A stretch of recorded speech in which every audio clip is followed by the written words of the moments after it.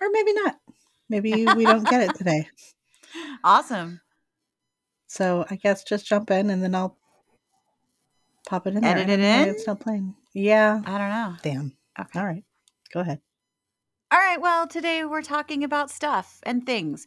And it's probably going to be a continuation of our conversation on past lives because we're getting the nudge. It's one of those categories that's just coming up and coming up and coming up for us. So we're going to kick it off by continuing the conversation on past lives, but I have a feeling it's going to lead to some other stuff that will surprise both us and you. It always does. I mean, Usually does. I mean, like, last time we stayed on topic quite well. we stayed on topic, but we also kept it kind of vague book a little bit too. I mean, we talked Yeah. about stuff, but we didn't go into depth about things.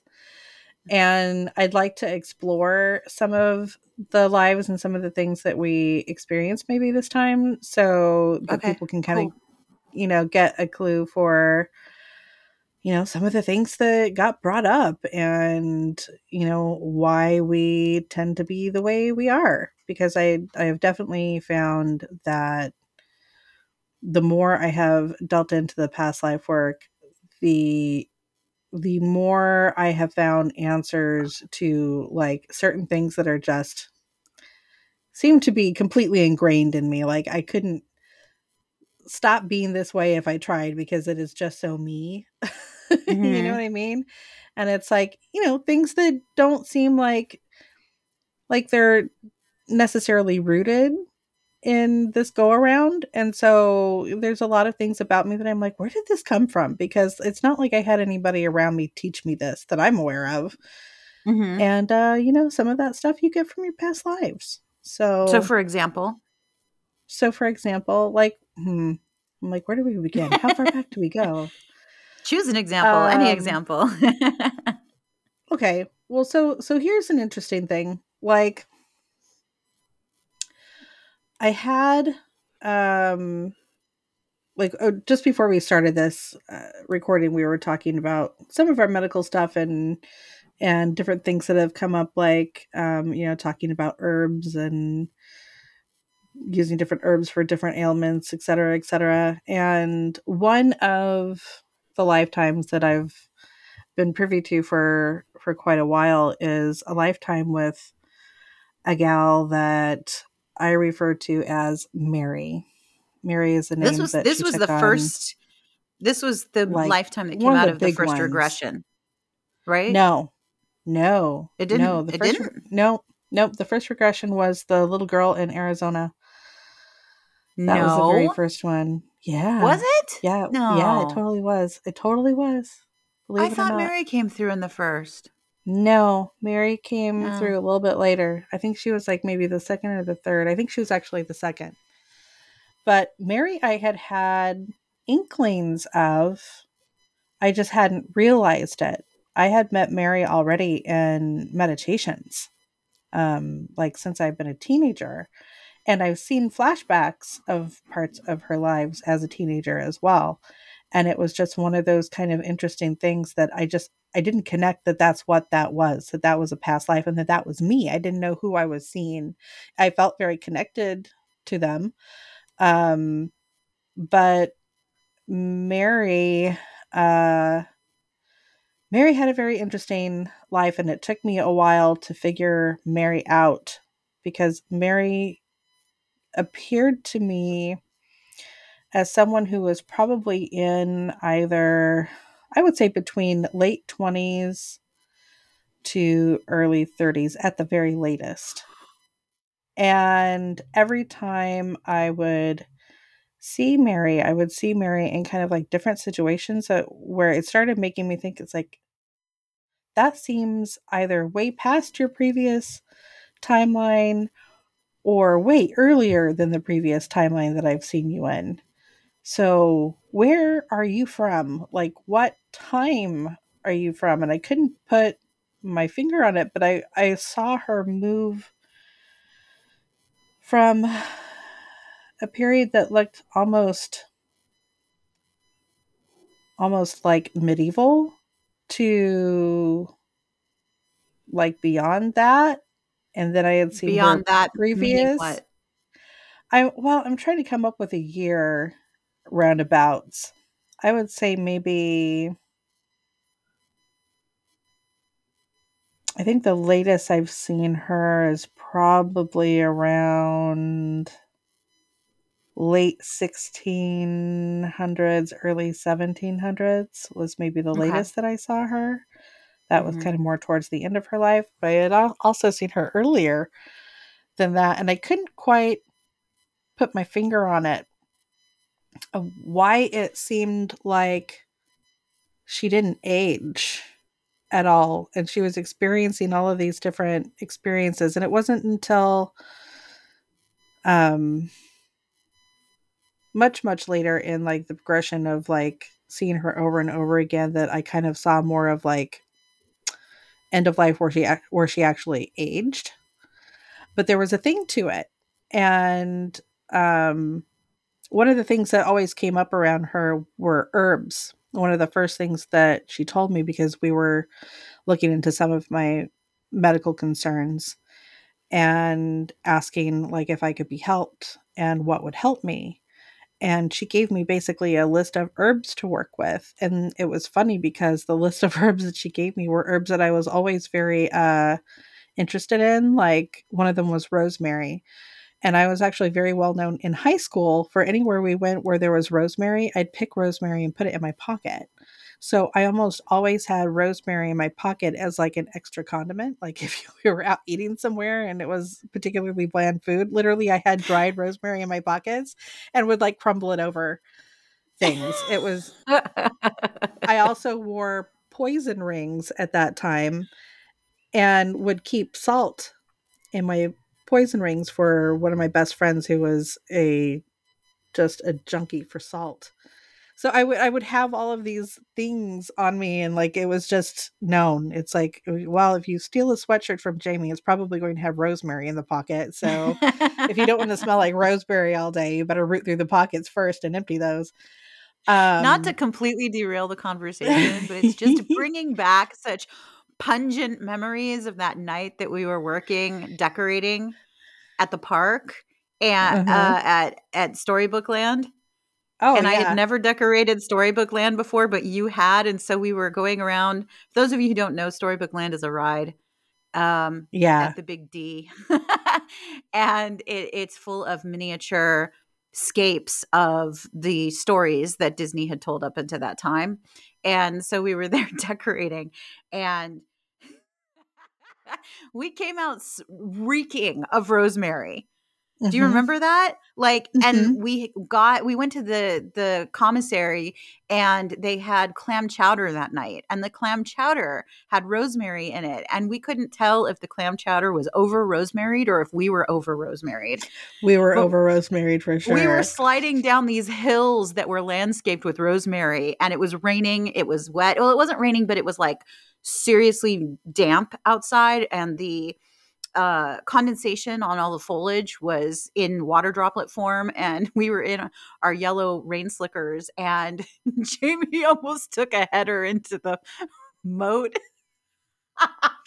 There's a Anyway, great picture of it somewhere. I don't know who. I think no, there Michelle has that isn't. somewhere. Who Yeah, oh took the yeah, she took a pic. picture? Michelle took a picture of it. So Oh no. And there is a picture of you holding my legs and oh me my, sliding barely down on my holding your legs. stomach. I was laughing so hard I know. that her safety net named Heather could not save her. It Almost was failed. Almost she failed. she was wearing her slip and slide that night, and I it was was a inches near, away. it was just Hey, fractions. so And somebody had to hang that little wreath on Mole's house that's out in the water. exactly. Oh Mole my lives out on the god. water, and he needed a Christmas wreath, and I was laughing Mhm. so hard I was completely useless. That's the kind But of friend I am. so the other reason why there's rosemary out there is because they use rosemary in place of like things that are supposed to be cypress trees around the because you can prune it to look like and you can keep it tiny. Right. So that's why they use the rosemary, but you end up brushing up against all of it and then being wet on top of that and you're like, "Wow, I really smell like rosemary." Really, really, yeah. Anyway, but sorry. we I didn't mean to digress. derail it. I couldn't It's a that good memory is story. It so can stay. strong. Yeah. I love that story. Yeah, Probably more than you. Okay, probably. back to Rosemary. But she gave me this list of herbs to use, and it was like rosemary and milk thistle and lavender and like a couple more, and I wrote them all down. And like I already had the history with rosemary, I already had history with lavender, I've had a long history now with milk thistle and using milk thistle for various things. But as I kind of continued, and I was trying to figure out this mystery of why does she always appear, like I can't quite nail down a time for her. And I can't remember if it came to me in another meditation or if it came to me in another session, but I finally put um two and two together that she had been in a scene, and she had been in a Not scene not in the scene, but a scene. and a scene. So Okay. Essenes were a group of individuals. A lot of people would relate them. If you are familiar with Bible stories, then you have probably heard a little bit about Essenes from Bible stories or other religious text. Um, Essenes were thought of as a particular type of religious sect that spent a lot of time recording information. They were big on gathering knowledge, recording and transcribing information, and basically keeping that information safe, keeping that information hidden from the general populace.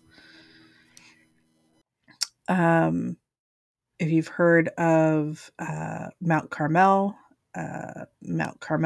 was one of the areas where the Essenes were established, and they would have done a lot of their living like either underground in caves. There were cave systems um, where they did their work, and that's kind of how they transported things back and forth and kept things safe. Um, and I realized that uh, she had definitely been in a scene, but then I had also been introduced to the book Anna, Grandmother of Jesus, and that is by Claire Hartsong. I know I've talked about this book before, but as they started exploring the life of Anna, I realized that Anna had been in a scene, and basically so had that whole family. And as she started revealing things, I started remembering things and could tie a lot of these kind of missing pockets of time and places, and like how did she get to certain places and why, because they didn't, none of them seemed particularly connected. um but that book really helped me tie up a lot of loose ends in that way. Um, and if you're unfamiliar with that book, basically what it describes, and it definitely helped me as just on a on a personal note, individually. uh I grew up in a religious family, but I didn't particularly gel with how they were religious. I didn't exactly gel with um the ideals that they held and the way that they talked about their religion and the way that they worshiped. It didn't settle well with me. And this definitely, like, all the questions that I had when I was really young and was like, well, how does this work? If this is the way that it's supposed to be, then how does this work?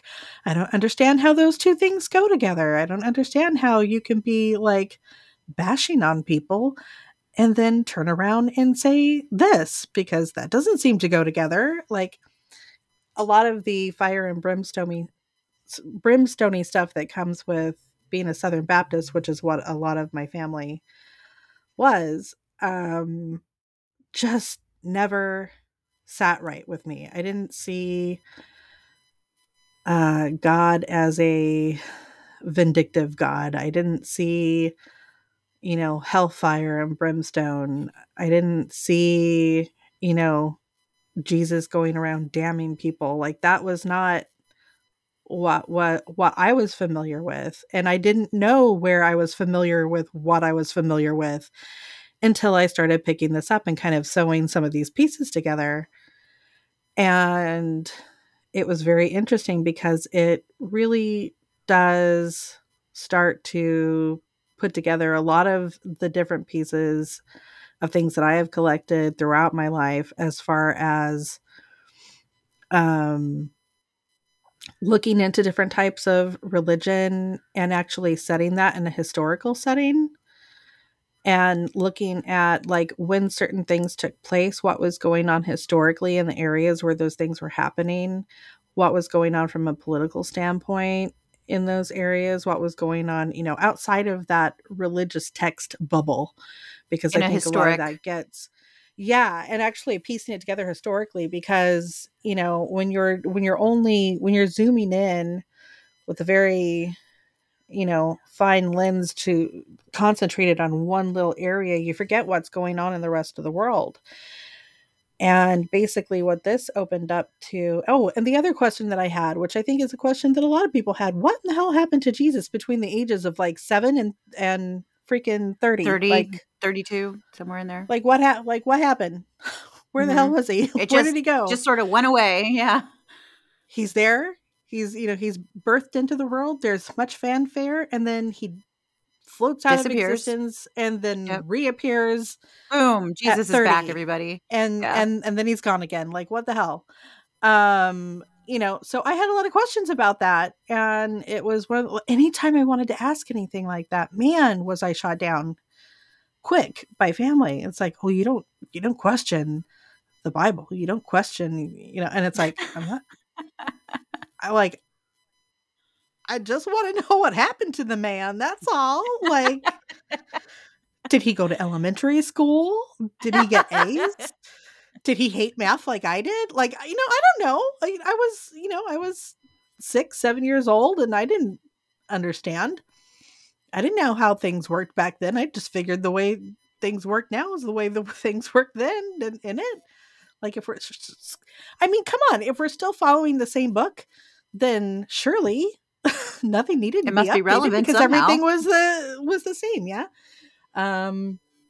So in reading the Anna books,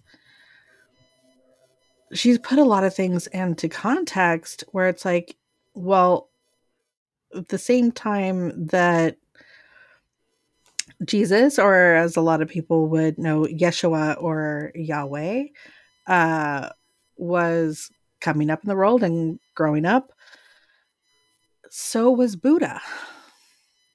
These are two incredibly significant and historic, religiously and otherwise, individuals who were coming up at the same time. And the way the story reads in the Anna books, it all finally freaking made sense to me. One of the things that was available to Essenes was different religious teachings from all over the world. They had access to a lot of the Eastern teachings and Eastern beliefs, and they believed in sharing that knowledge. It was a lot of the knowledge that they were scribing and taking in and kind of, you know, tucking away. and it was trying to make things accessible for others eventually when it was the right time to deliver that information. The problem was that you also had Rome kind of coming into their own at the same time and really making it difficult for anybody who wanted to think outside of their terms. Surprise, surprise, that happens over and over again in a lot of places and with a Mhm. lot of different peoples. Um, so there's this really beautiful melding of different types of practices, including those in the very early times of the Essenes who had taken on immortality vows. Basically, they were um, they were living uh, the life of an immortal, and this was done through some very interesting energy practices. And it's described in the book. I won't go into it in detail. If that's something that you want to kind of read for yourself, I would highly suggest reading the Anna books. But one of the things that she brought up, which I always felt was interesting, was that you know she stops at a certain point because she says, the way we did things then is not necessary now. You don't have to go through all of that anymore. But that is also the time that I really started picking up on things like the sound work and like how some of those things functioned. As I started reading things, I started remembering how sound and frequency was involved and how the energy work was involved and how some of the things that they were kind of explaining or alluding to, like how that all kind of worked. And so that definitely woke up that portion of me. And so that's when I really started. I was already into sound. I was already into music. My family was very musical family, so it's something that I grew up with. But that definitely, you know, spun me in that particular direction. And then as far as like how the rest of her life was kind of put together, I realized that she had been leading an Essene life for quite a while, would have been like previous to uh, the birth of Jesus, and then would have carried that over into like after he had already gone. And then that also leads into work in areas like Avalon and Glastonbury in England, and areas of France where different sects of people were, and also Egypt. So there's a lot of areas that I have been very much interested in and had ties to and have felt pulls to for a really long time. And it Okay, kind so, of started so my matching those places up. so my question to you about Mary, was she living her life as one continuous immortal sort of consciousness, or was it rebirthed over and over again in the way that we do it now? So it was both. So she had time in the beginning where she would have like gone through kind of how we do it now. And then she would have gone into periods where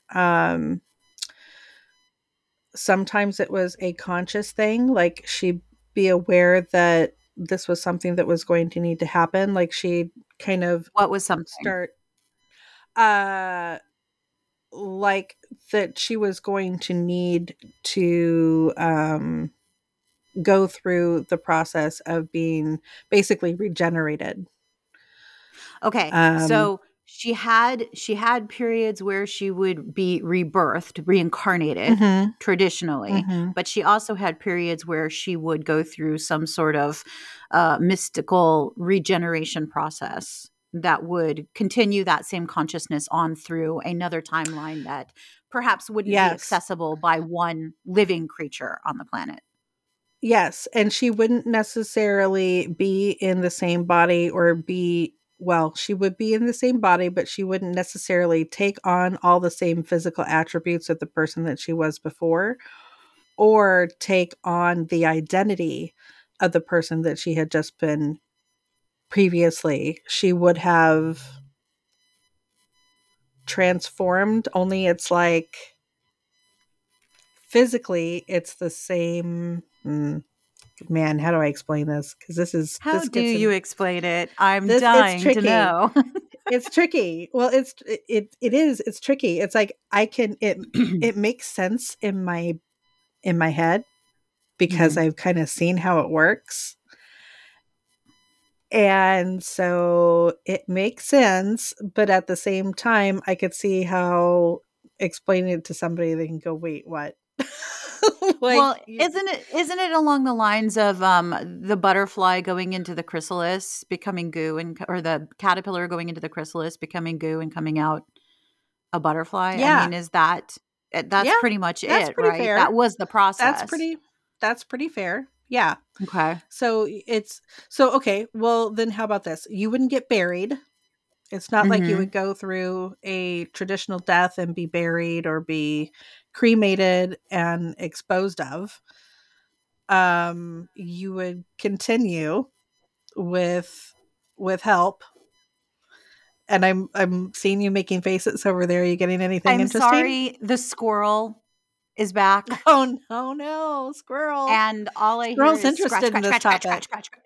Oh my gosh, the squirrel is not interested in this topic. The squirrel is interested in wrecking my brand new roof. And I'm like, I cannot. Mm, the way I've been Oh handling it, no. for those of you who do not know, there's a I just got a new roof put on the house. It was hella expensive. It was my first like real adult purchase, and when that happened, they raised the skylights so that there's kind of like a soffit, and this soffit has attracted this squirrel who likes to either gnaw at it or claw at it, and it creates this terrible sound because it's on a vaulted ceiling. Way too much information, I know. Long story short, the only way to make him stop is to go out there and throw lemons at him. Because he just Oh, keeps that is going funny. and it drives me nuts. Okay, let's just, for shits and giggles, let's just see if he stops on his own. Okay. Anyway, You never know. I, I might have to pause this to go throw lemons at my roof. Well, you can go throw lemons at your roof if you need to. All right, I'll be right back. I have to throw lemons. I'll be right back. Okay, go throw I can't lemons. do this. I'll continue to talk. So the interesting thing about like going through that process is then realizing how many eras she was actually able to then move through with a conscious remembering of what she had been through previously. So that was basically the purpose in doing that, is because all of these people that were involved um, in this type of life were basically continuing to collect this information again from different I wouldn't even really say religious, but more philosophical ways of life. They were taking this information on. These other masters of, I would really look at it like masters of energy, masters of frequency from different walks of life, from different eras, and they were picking up on all of this information and taking this information down and then basically keeping it safe from those who didn't want you to uh, behave or act any differently than them, or didn't want you to have different views, you know. So,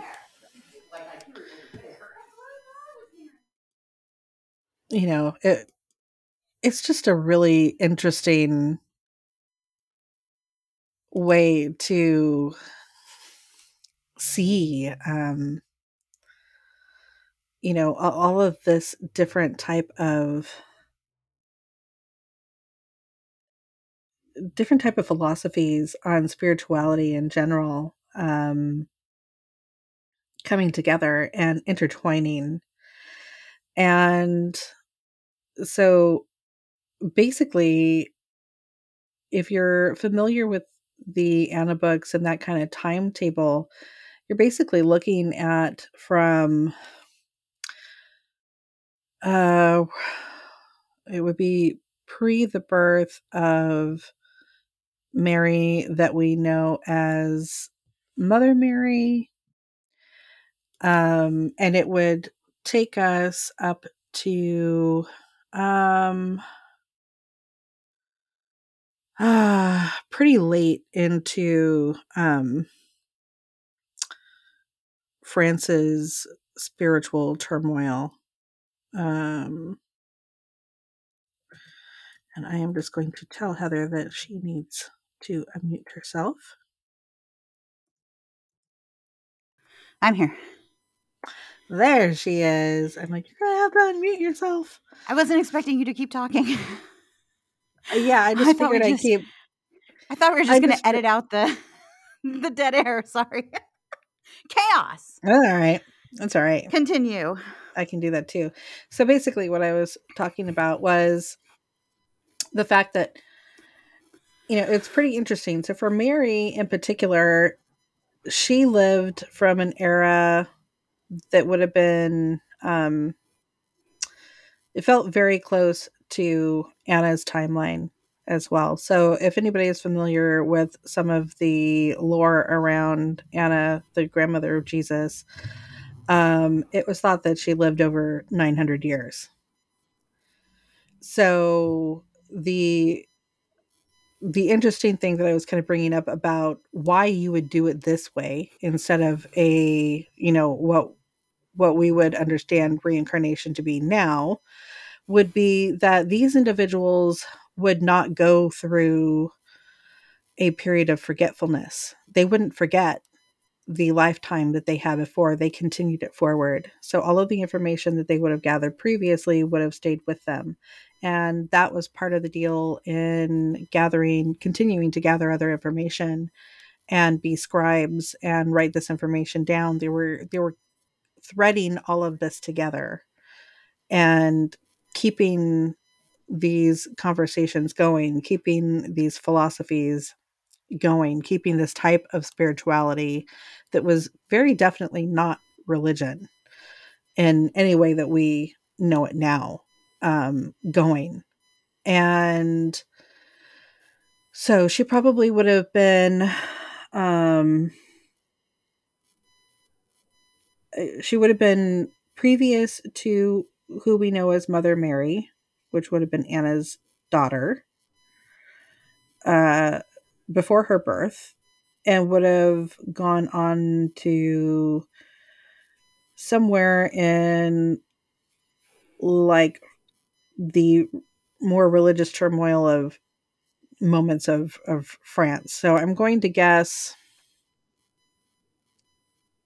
yeah, like either late 1600s or early 1700s, where things kind of started getting very dicey because you were also kind of mixing with the Church of England, and like that had thrown another wrench in the works. And Okay, but you've also had memories from lifetimes that would have happened during that lifespan that were not Mary. mhm, yes, So that means so concurrent lives.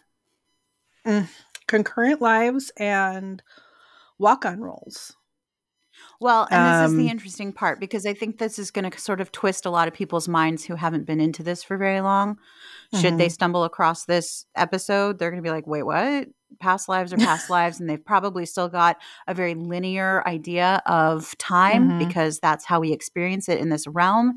Um, for those of you who maybe have not approached that topic yet, uh, as brief as I can make it, we essentially, on the other side, there is no time. Time is a byproduct of the way this existence plays out for us. And so when we say past lives, we are referring to that linear timeline where we know that 1984 came before 2023.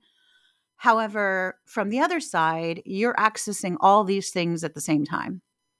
yeah, And many of us, if not all of us, have multiple lifetimes going on at the same time. sure. And it's different aspects of us embodied in the physical. And that's really what That's the past yeah. lifescape looks like. It's not one at a time or in order or this happened prior to No. this. It's everything all at once. And some of those things look like supernatural lives that you as a human can't fathom but wish you Mhm, wish existed, that the dragons, the unicorns, the mythical creatures, the fairies, the pixies. I've had all of those in session. mhm. And they were very real for the people experiencing them from this human timeline that we're in.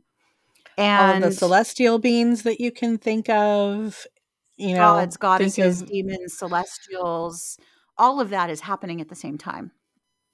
yeah. All of that is happening at the same time, and remember the spirit, no matter what, keeps going. So even in these physical quote unquote down times that they would have while they were going through a regeneration process, the spirit was still traveling. It was still going places, it was still experiencing things, it was still, other things were happening. So that could have very well been, I'm taking a break from this particular body. I'm going to go jump into another one. It sounds really bizarre, but once you kind of start going through the process of piecing things together, it's like it helps to actually make sense of some of the really weird. And it's like, oh, that actually, yes, that checks.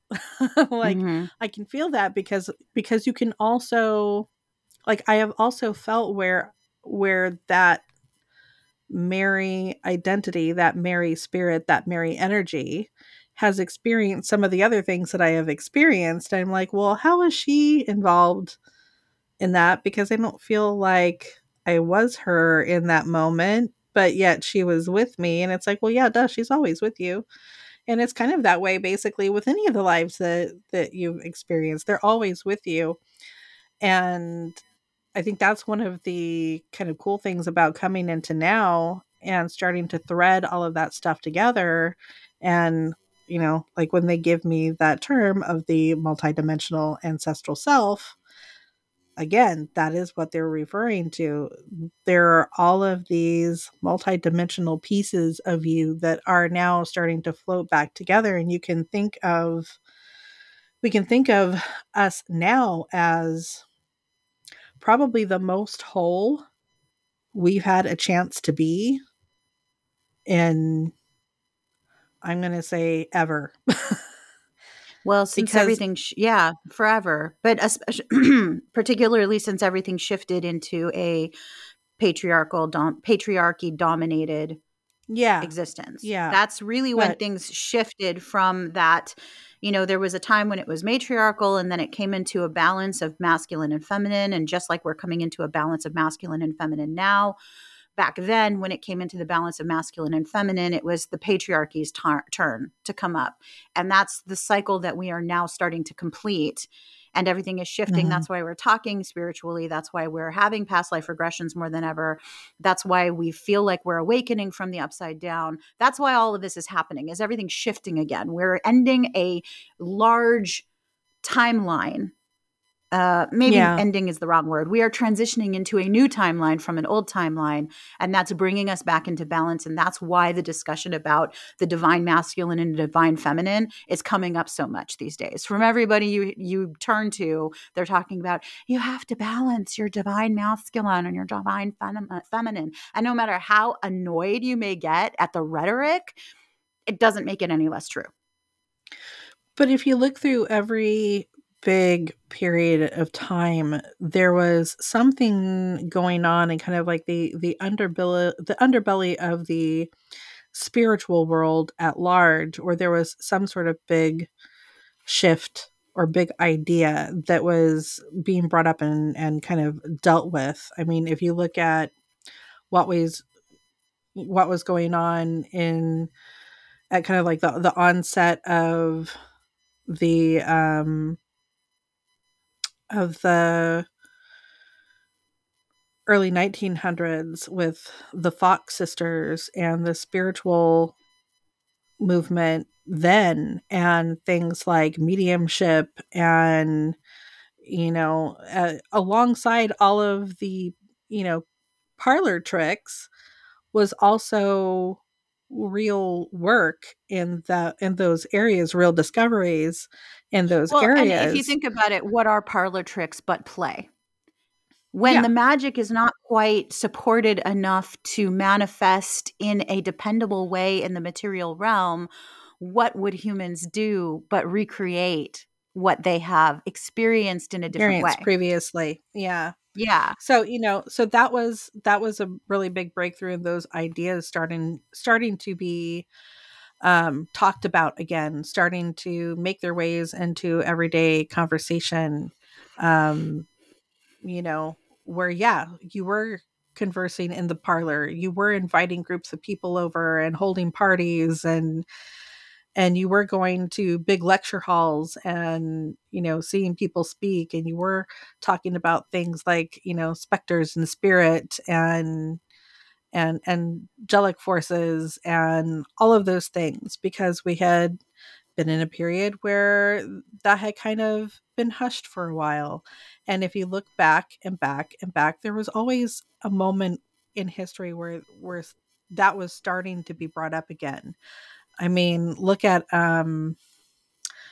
like when I was a teenager in high school, I will never forget the first time I was introduced to Lady Connington's Press Fairy book and things of that era, and then seeing back in the 1800s, actually 17 and 1800s, where you know huge groups of people would gather to talk about fairies and the like, and those were national stories that were very endeared to the hearts of many. And to this day, if you go into certain parts of England or Ireland or Scotland, there are a lot of people who would fight you if you were to cross a fairy ring or do something that was thought of as ill will towards the little folk.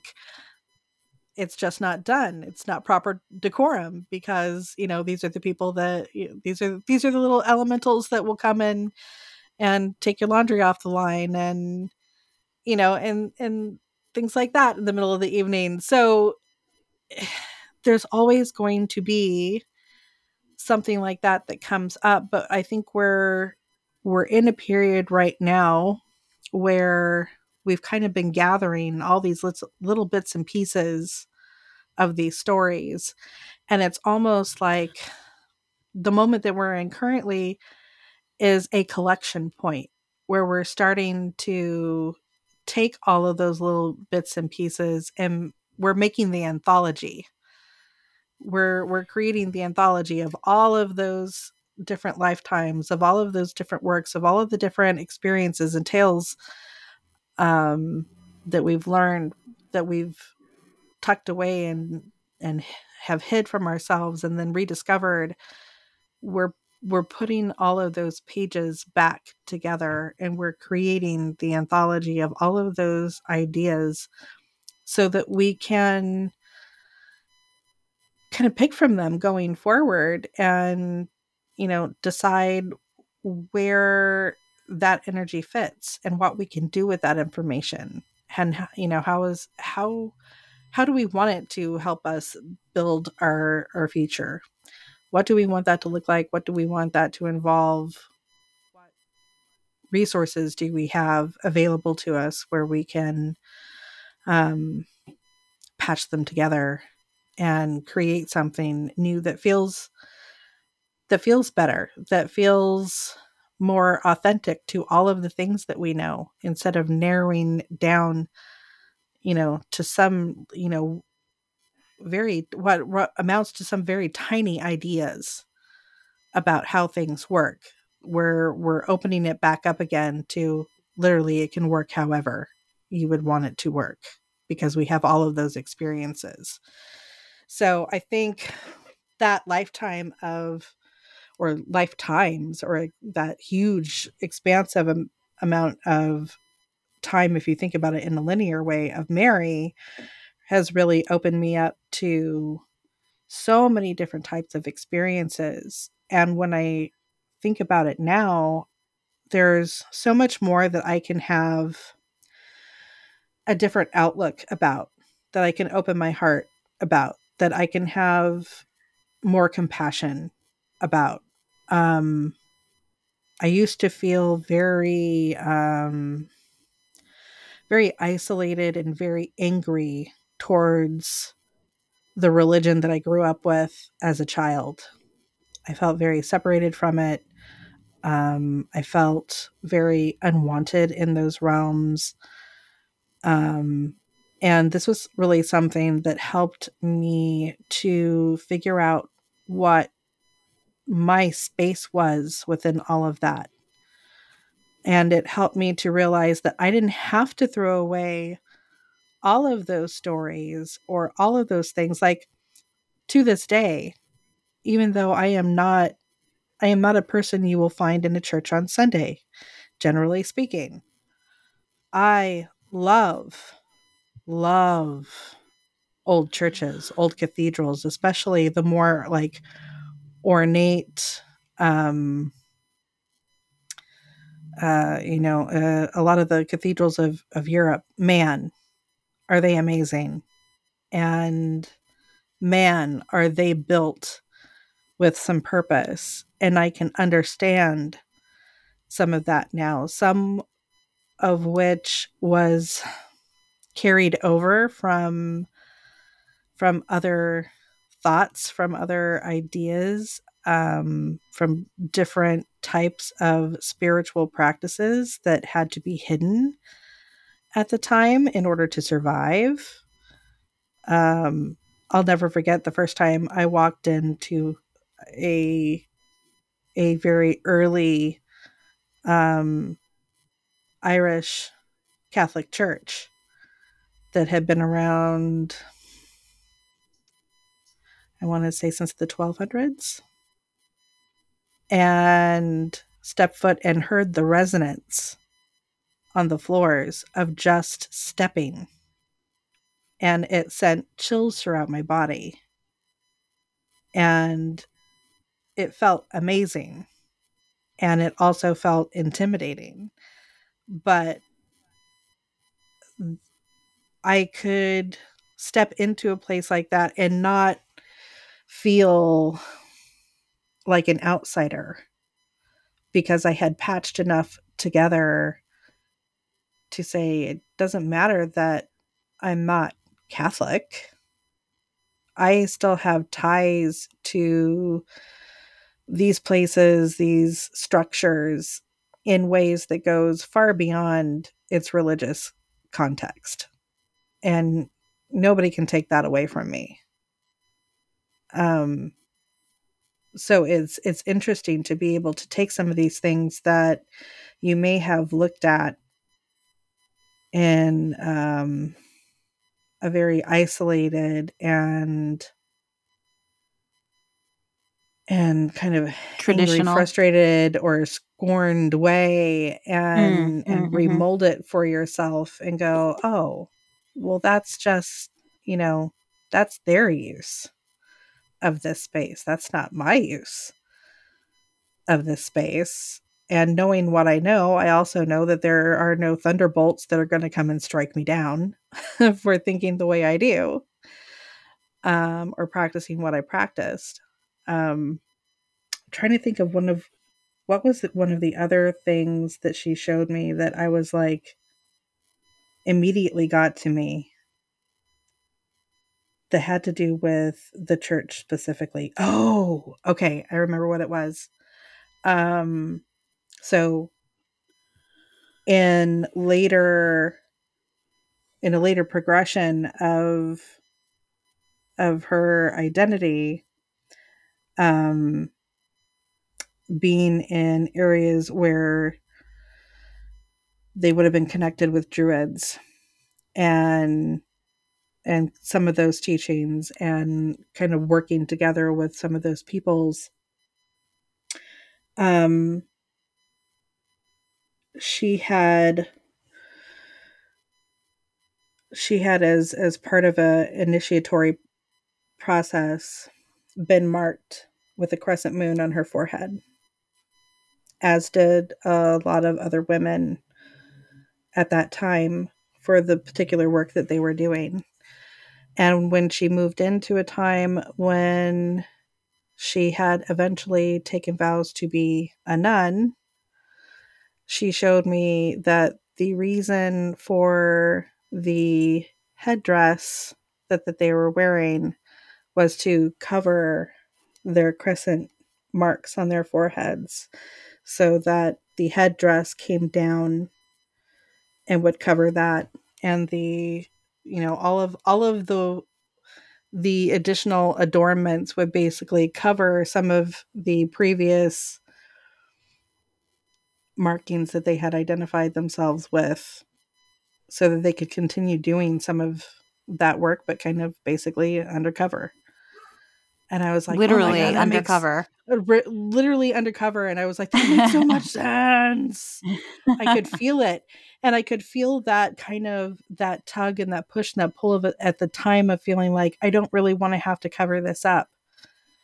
So I'm a little bit angry about that, but also at the same time feeling like I may be a little bit angry, but I can move beyond that because I know it's more important to me to be able to carry some of these traditions over and be able to still do some of the work that I'm doing and weave that into, just being able to continue the energy work that I had started and still being able to work with people, even if they don't understand how I'm delivering that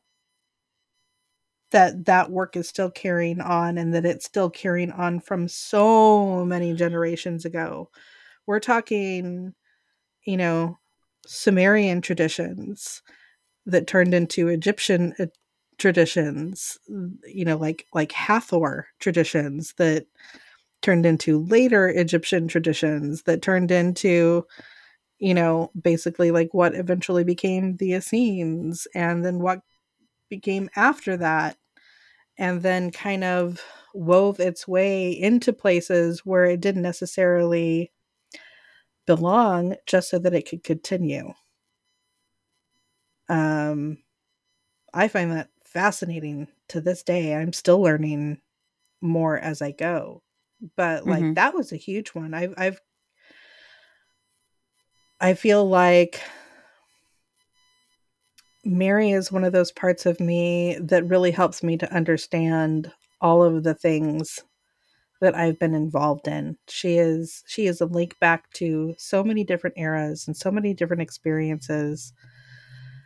And she is so she is the one life that I can look at and say she is so even. She is so balanced. Even when she gets rocked a little bit, it is still with a complete understanding of everything that she's been through. And she is so solid. And it's I really guess comforting to know 900 that, years will do that for you.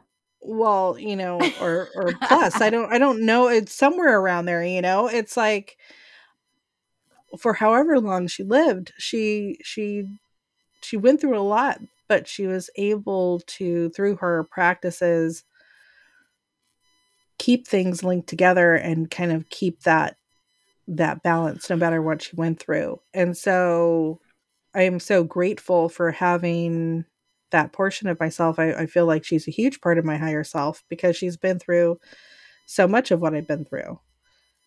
And every time I feel like I get lost in, in walking through all of those different lives, she's kind of a footlight in, helping me see, oh no, this path was connected over here. This is how we got there. And it's like, oh, thank you. Because I couldn't figure that out. Um and then, and really gives me a good place to kind of go back to remember, when I experience things that are separate, like Alexander Carlisle, who was connected with the Titanic. It's like that's a life that was, I'm going to guess, a walk on. I think I came in maybe a little bit before the Titanic venture was started, and I left shortly after him leaving Harlan and Wolff. But For what purpose? I for me, I think it was being able to experience an individual who was so incredibly creative and passionate about his work, but understood when something wasn't working. That could see a situation and say, no matter how much time I've poured into this, no matter how much I love it, it's not working for me. And the things that were important to me aren't going to be followed through with. So So it's okay that I essentially, walk away. the Alexander Carlisle lifetime helps you in this incarnation have a lesson of letting go, surrender, and Hmm. release. Okay. Yeah. Yeah. Even when there's something that I'm really passionate about and can find a lot of joy and love in, I can also see that, um, there might be times when the entire purpose for that may have just been to feel joy, to, to feel the joy of creation, and then be able to step back from it and say, okay, now it has to go on and finish its mission. Ultimately, the Titanic's mission was to enlighten things and move things along in not only travel but also, um in politics, in business. Look how Yeah, it was a many. huge wake-up call. Oh yeah, Essentially, it's it like. wasn't just that it revolutionized safety procedures for ocean liners. It was a wake-up call to the people who were taking for granted the amount of technical advancement they had just stepped into. It was a huge way of alerting a large amount of people that if you are irresponsible with this technology as it transforms and evolve, there will be great loss of life. Well, it was also a huge wake up call to how much we had, um, put in the hands of a handful of individuals as far as power and business. I mean, Which with is one fell a swoop, lesson we're having to learn right now again. again, yeah. But like in one fell swoop, it took out how many huge heads of business, and then those Mhm. businesses struggled, Mhm. trying to go forward, trying to figure out, well, how do we make this work without this one individual, because they were basically, holding the keys to everything. um there was a lot in that, but I can definitely see how that lifetime helped me to understand that, it you don't always have to be there to see something all the way through. You might only be there to get something started, or you might be jumping into the middle to help bridge the gap between something else. I think we have, we grew up with tales of superheroes, and we kind of want to see something go from, concept to, full fruition sometimes, and that it doesn't always happen that way. And I think I still have a hard time with it, but I have a different take on what's okay. happening with that sort of thing. Um, Instead of seeing it from the perspective of I walked into that lifetime after it started and I left perhaps before it ended, for example, I think walk ons, as they're referred to, I think Dolores Cannon was the first one to talk about walk ons or walk ins. I think those lifetimes are, when it comes to past life regression, it's not necessarily, it's so hard to explain because they're showing me that it's both, and I understand that it's both. But for me, the better way to look at it is that when you go into regression, you are going into regression to learn something that is going to help you with the lifetime that you're currently in. And so it's not necessarily that that was you that you're experiencing. And this was a big bone of contention for me when I first started doing regression work. I was like, of course it's me. If I'm remembering, it's me. I had a very strong attachment to the identity. Hmm. But it's not about that attachment to the identity, because at the end of the day, past lives look less like a timeline with notch marks in it on a linear surface and more like a Venn diagram. And you're going to see the lifetime that you need to see in order to impact you in the way that you need to be impacted in order to move and advance forward in this life and this life mission. So it doesn't Sure. And necessarily mean that that is, quote, your past life, in terms of if you're having just a segment of a memory from a lifetime, then you are having a memory of something that is going to help you in this lifetime. And so it doesn't really matter if that was you or if that was someone else's. And there's a sure. lot of debate about this between regressionists and people who study this sort of thing or look into it in any way.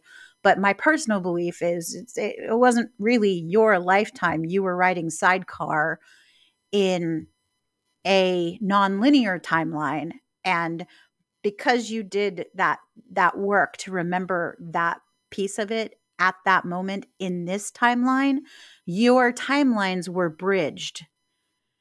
And so, in that way, yes, you walked into that lifetime, but to think of it as I was up there, wherever there is, maybe if you think of up there as heaven, quote unquote, which we don't think that way, but if you think of it as heaven or up there, I was up there, whatever that means. And then I came down to be in this lifetime. It's not quite so concrete, it's not quite so linear. It is a lot more fluid than that. And so when you are having a regression, Dolores Cannon always referred to regressions as time travel. Hmm. And that's partially, if not entirely, what she meant was when you are having a regression and you are having memories of a life past or even a life future, you are bridging those timelines with your consciousness. And so you are time traveling, Hmm. as crazy as that sounds. And so, yes, you're that person, and no, you're not. And yes, you did walk in, and no, you didn't. Both are true. You know what I mean? And it's just, Hmm. to me, that's where I get really fascinated with things, because to think of it as just like, well, I had a partial life as this person. mm, Maybe, kind of, sort of, but not quite. Not the way we think about having a partial life. Yeah, no, I was very connected to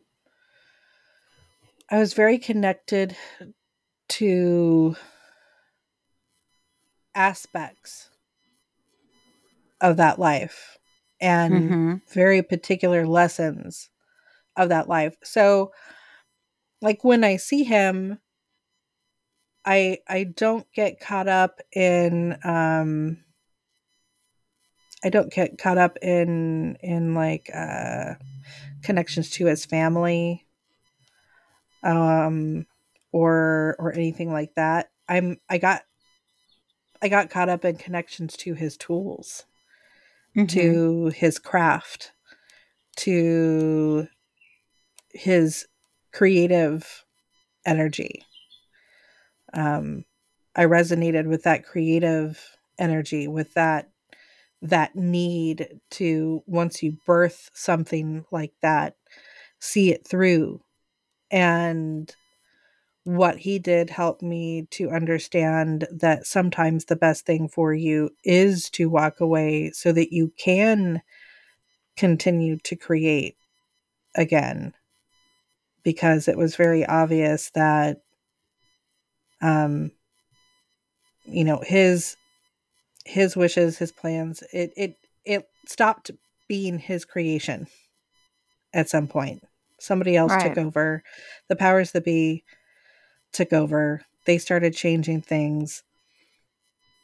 They started going in a different direction, and it was no longer his. That it had he had cut energetic ties with the project because he couldn't see it to fruition the way he had envisioned it. It just wasn't going to happen. And it would have destroyed him in that sense, in that creative sense, had he continued. He would have been, you know, shoved down into a little box and put away in the corner, because the powers that be were never going to allow him to see his plans through. So walking away like he does what was his way of empowering himself, of saying, Absolutely. I'm sorry. I can't finish this for you. I'm not going to finish this for you. I don't care how long I've been here and how long I've been working on this. Um I don't like what you're doing with it, and I'm I'm walking away. You Well, and you make it essentially whatever it you was, want to make it. I'm not going to allow you to turn me into a murderer Yeah. in my complacency and my compliance. And that's really important. And that's a stark contrast that is an easy lesson to learn from when you already resonate with his story. And that's what regressions bring about. They bring about that resonance with a story that enables you to move forward in a better way in your own life. And Sure. at the end of And the like day, it doesn't really matter if you were really that person, if you were really there, quote unquote, there's no such thing. mhm. But if you're still attached to the idea of, I had to be physically embodied in that lifetime in order to consider that lifetime mine, it really, for learning purposes, it doesn't matter. Mhm. No, I definitely got what I needed to out of that. And it's it's funny because that particular lesson has so many facets to it, and it applies to so many other lifetimes. There are so many other lifetimes where I've seen that. I've felt myself come up against the same type of situation, and I can go, "Oh, I see how I handled it right there, and I see how I handled it right here." And I've amassed so much information about that now that the perspective is really huge now when it comes to something like that. It's like, we I think we there's this kind of I don't know that I would necessarily call it an attachment to fame necessarily, but maybe an attachment to having a large impact. And the sometimes our picture or our idea of what a large impact is incredibly skewed. What does that mean exactly? Does that mean that it affects the entire world? And it's like, well, I have news for you. Whether you are, you know, the tiniest peon in the corner that you think has, barely any connection with the people around you, and surely your life doesn't impact anyone really, or there's really no value there, up to, here's somebody who invented, you know Post-its? Yeah, Post-its, because Post-its are great. They impact me heavily. Life Um, changing. Life-changing. But, no matter what the scale of that is, absolutely everybody has a large impact. And I'm starting to be more comfortable with that now. I'm starting to learn that now because I have more perspective through all of these experiences. I am starting to understand where even the tiniest thing can be hugely impactful. You have no idea. Um, yeah, but I think that's, especially right now, that's something that we're all kind of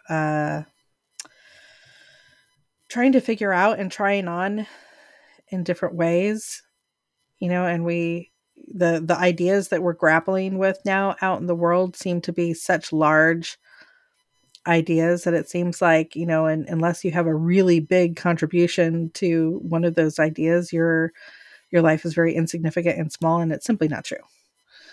Hmm. um it's hard to wrap your head around the fact that that's not true, but it is. I've seen, I feel like I've seen too much at this point, um to not understand how impactful that can be, because I've experienced it through all of these other lifetimes and all of these other lives where even these, little fragments of lives have been so hugely impactful to me right now. Um, that I have to stop and pause and take time and thank them for those lessons, because I'm sure the me in that particular moment felt probably very small and felt like, well, I'm not going to amount to anything, or what do I have to show for my life, or what did I do? Who did I impact? Who did I influence? I didn't influence anyone. Well, you did, because you influenced someone lifetimes away from you, dimensions away from you, to change their life in That's a the way difficult that's, part. That's the difficult part of this new understanding of reality, yeah. because you cannot see necessarily how you're affecting things. And because it's been so ingrained in us that um, the only thing we affect is what we can see or experience. When we can experience our impact on our environment, that's when we know we've accomplished something. And it's really difficult when you open up the field to include past selves, future selves, ancestral connections, maybe not even ancestral connections, because when Jamie reached back into Alexander Carlisle's life, there was a handshake there. There was an energy transference that cut both ways. Hmm. So it wasn't just his life informing her about her life, it was also her perspective informing his perspective. And he may not have the Alexander Carlisle that exists consciously in his time and realm may not have picked up on that consciously, but that's all part of the unconscious.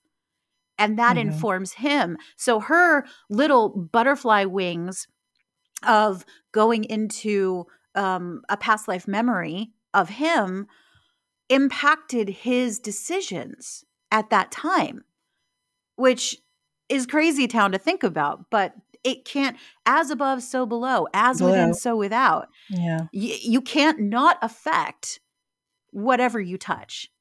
And I don't just Yeah. mean physically touch, I mean whatever you think about, when you change your perspective on something, you are changing the world, because we are all energetically connected. It's all this elastic amoeba sort of thing going on.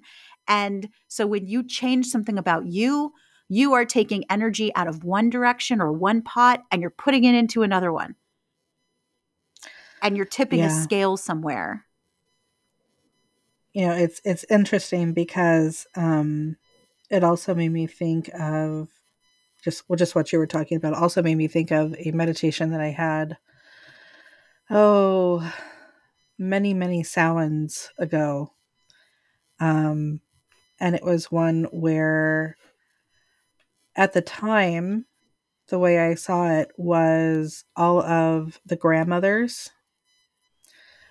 different generations of women who I looked at who felt and held a type of grandmother energy for me had all stepped forward and were thanking me. This was when I was really just dipping my toes into the whole soul retrieval work, the shadow work, the trying to work all of these things out. So this is even previous to the regressions.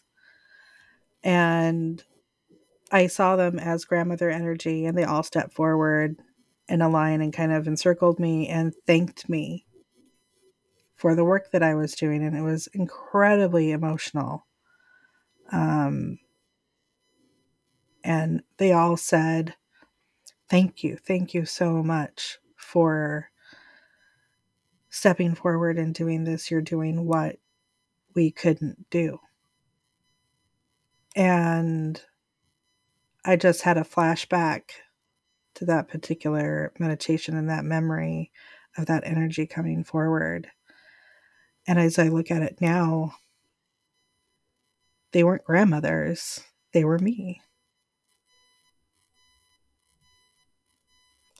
So that's all of those different me's from multiple timelines who only made it to a particular point, who kind of had to just keep passing that energy forward until it got to a space where it was nurtured and safe and held and supported enough to where it could continue. And that's where we're at now. Right. And so that's, that's a crazy thing to wrap your head around. And you have, experiences like that. And it's funny now getting to go back and see that in a much different way. Yeah. That's crazy. Heavy. But It's heavy. it's heavy, but it's hugely impactful. Mm-hmm.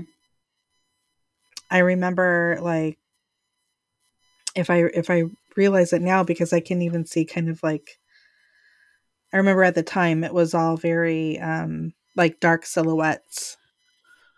And it's now I can see it a little more clearly.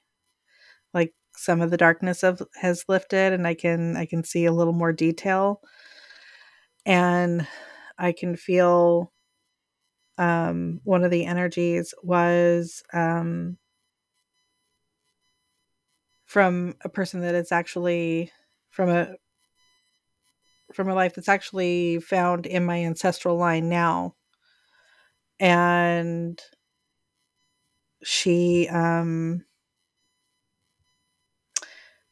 had gifts that she couldn't explore because she was part of a family that was connected to royalty. So she was a part of the court, a part of that kind of sideline of, you have to look and act and do things a certain way. And one of her contributions was that she built a fairy garden. And I believe that fairy garden still exists. And it was her way of being able to infuse her magic, her gifts into this little spot of land. And that manor house was open to the public at different points, and I believe still exists today. And I find that incredibly special. I know that at the time she felt very stuck and very frustrated and very small, and very much like she couldn't contribute and she couldn't do the things that she was longing to. But she did a lot by just doing that one thing that felt very small to her at the time. And that energy has continued to be moved forward and carried forward. And I'm sure that, she didn't realize that was going to be so impactful. But those are the kind of things that I'm talking about, is like being able to go back now and say, yeah, but somewhere that buried that in my subconscious, and I was able to, follow that lifeline. It's kind of like, since we talked about like the ships and things, the guideline ropes that were, along the staircases and sides of the ship so that you could make it through and in harsh waters. I feel like a lot of those lives where it may have seemed insignificant, the things that they were doing, that's what they were doing, is Absolutely. they were giving us things to hold on to, Mm-hmm. things that were going to be important in the future that we could use as a guideline of energy, as a drop of resonance or frequency that we needed to help us, get back on track, or find our path, or ignite a spark of creativity or passion. Um, they're All of those they might, instances became seeds yeah, to support the work that we're doing right absolutely, now. absolutely, and that's yeah, it's really cool to sit with that and think of how that energy gets to come full circle, and it makes so much sense. um when I see some of the work that's been done over the years and kind of where we're at now energetically, I see these beautiful webs, light webs, intertwined all over the planet, and all of these great intersection points. And it's so much stronger now than it had been. It's so well supported now, even though there's so much craziness going on and there's a lot that still feels unstable and unsure. That's always how it feels as you're letting go of something and moving into something else. It's always going to feel unsafe and unsure and frustrating and scary, because you're moving into a fresh version that you don't have history with yet, that haven't created scars yet. But that also means that you're kind of free to do whatever feels right to do. Sometimes it's just hard figuring out what that, quote unquote, right thing is. And really, what that right thing is doing exactly feels, um, what feels comfortable. And sometimes what feels comfortable doesn't feel comfortable. It's like, well, Yeah. I like doing this. I would enjoy doing this, but I don't know how to sustain myself doing that. I don't know how to make my world look that way, because that feels like a fantasy. That feels like, Mm-hmm. something I've been told is too risky, is, uh, just not the way that you're supposed to go about things. And you kind of have to kick those thoughts to the curb and lean into it anyway. It's like we want to make things, it's like if something doesn't feel hard, if it doesn't feel difficult, if it doesn't feel like you've, climbed a mountain and overcame something, then it almost doesn't feel like it's enough. And sometimes it really is enough if you're just, waking up and finding a spot of joy. It's like that can be enough. Well, it doesn't feel like I did anything. It's like, but are you happy with, like, what you stepped into, with what you made contact with? And if that's a yes, then guess what?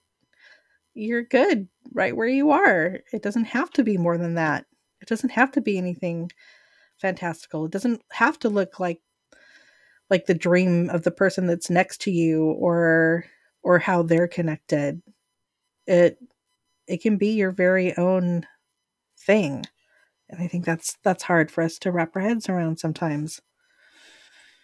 Well, it certainly wasn't for a lot of us. I think it wasn't supported growing up. And so there's a Mm-mm. lot of, like you said, there's a lot of programming to have to, I mean, at first it pretty much starts as rebellion. Like you have to be conscious that the voices in your head are telling you that that's not sustainable, that's not realistic, that, you know, you should have a backup plan, all these things. And then you're faced with this struggle between, do I listen to what is considered blatant common sense, or do I take a risk and go off on my own whim and suffer the possible consequences? Because it's always about thinking about suffering the possible consequences, and very rarely are the possible rewards going to outweigh the risk, like the scariness of that risk. So, Sure. and sometimes the only way we can get past that is to rebel. But by that point, you are overcorrecting and causing yourself to go into another kind of spin out, so to speak. Yeah. And that's where it's difficult, because the trick is to recognize those voices that are steering you away from a challenge Hmm. versus your desire to rebel against and conquer that which seems impossible. Because as much as those sound the same, they're two different things. Sure. When you're in flow, you are saying, I'm stepping into this discomfort because I accept this challenge. When you are rebelling, you are saying, I'm going to climb that damn mountain if it breaks both my legs and I'm a freaking cripple the rest of my life. Yeah. And that's a huge difference. One makes you stronger, the other breaks you so you can't conquer things in the future. Yeah. So That's ask very true. yourself, when that comes up, what am I agreeing to here? Am I so angry that I've been denying myself that which I would like to do, that I'm just going to throw caution to the wind and run up that friggin' mountain regardless? Or am I saying, I really want to accomplish this. Let's take this step by step and agree to the journey. And the trick is to release the outcome, the expectation on the outcome. If you can Sure. step into the journey, like by the time you step into that journey, if you've released the expectation, then you will be on a journey of challenge, and it will lead to healthy evolution for you. If you have not released that expectation, it will lead you to a lot of hardship. Which I've done that too. Me too. Absolutely. Speaking from I think we all experience. have. Absolutely. Well, I was trained to. We were trained to, Yeah. because we watched our parents battle with their own fears and insecurities, and they passed those on to us because they didn't want us to have to go through it. However, they didn't have the awareness that we have. Yeah. And And the we came in. awareness is the thing that helps us change our perceptions. Sure. And I think, sometimes we came into the awareness despite what we went through with our parents. It's like they sometimes that space of deep unknowing opens up a door to knowing for for us. I don't What? I know. I get I it. said I it and get I'm it like, when I let it wash over me, I get it, but when I listen to the words, I'm like, "That what?" Did it that well make sense? it slowly fell out of my face. Yeah. And now I'm like, okay, now I have to translate that. And how am I going to translate that? So for Messages example, from spirit. so for example, I didn't come from a family who supported a lot of the things that I was into, not very many of them at all. Not from education to spirituality to religion to how I see the world in general and the things that I'm okay with and not just okay with, but the things that I would encourage in other people. Like my family doesn't support a lot of those ideals. And it is a huge bone of contention. Um, Even to this day, a lot of those things. But at the same time, if I did not have that very stark contrast. I don't know that I would have been able to develop that kind of self knowing and understanding that I have. You have to come to the point of, well, I can love you because you're my family, and I can love you for those reasons, and all of the happy times and wonderful experiences that I have with you. But the areas where I don't agree, I'm not going to let the the convention of supposed to and should dictate how I actually live my life. Um, It's a just choice. This is because where I get to it be is a choice. myself. Yeah. Well, and not only this is where I get to be myself, but this is where becoming myself starts. Is when Right. I see something and go, no, that Mhm. doesn't that doesn't sit with me. Mhm. That doesn't settle here. That doesn't feel good. That doesn't feel Mhm. right. Um, that doesn't feel like a choice that I want to make. That doesn't feel like a way I want to go about my life. Um, it doesn't feel like my truth. Mhm. It doesn't feel authentic to me. So I'm not going to participate in that. And at the same time, teaches you compassion because, you know, even though I don't agree and I don't hold a lot of the same convictions that they do, I still care about them. I still love them. It can frustrate the hell out of me sometimes, and sometimes I would Mhm. just love to shake them. But at the same time, it's like, well, but that's the path that they're walking. That's the thing that they need to go through. And, maybe that's what starts the journey for them in the next go around. I don't know. You know what I just saw in my mind's eye was The Goonies, where uh, um, Mikey is giving the speech in the wishing well, saying, "That's their time up there. This is our time down here." Down here. Yeah. This is the separation. This is This is when yeah. you get to the trailhead of where you deviate or differentiate yourself from your parents or your upbringing or your past. That's the trailhead to discovering who you truly are. Yeah. Talk about another Are nugget from you the gonna go? 80s. Are you gonna go hunt the treasure, or are you gonna go back up there and move and go to a different school and not live in the Goondocks anymore? Man, there's lots of emeralds to be found and rubies and pearls. And skeletons with patches and daggers in their eyes. Diamond Anyway, studded patches. we're we're We're delirious now. deviating. We've talked ourselves out. We're spirit So drunk. so every week that we put out a podcast the Saturday after it comes out, we do a little meetup on Discord. You're welcome to join. If we've said things that confuse you, that's your time to ask us questions about what the hell we were talking about. What were we thinking? If there are things we've talked about and you want to know more, chances are they'll be listed in our insights along with links to find out more about those things. So check there first. And if we forget to put something in the insights, by all means, contact us on any of our social links and reach out. We'd love to hear from you. Well, and if there's something that we haven't talked about yet that you would like us to talk about, let us know. I mean, we don't know unless you tell us, right? True. So, yeah, fill us in. We're easy to get along with, yeah? Mm-hmm. For the most part. And until next time, have a great week, everybody. Yeah.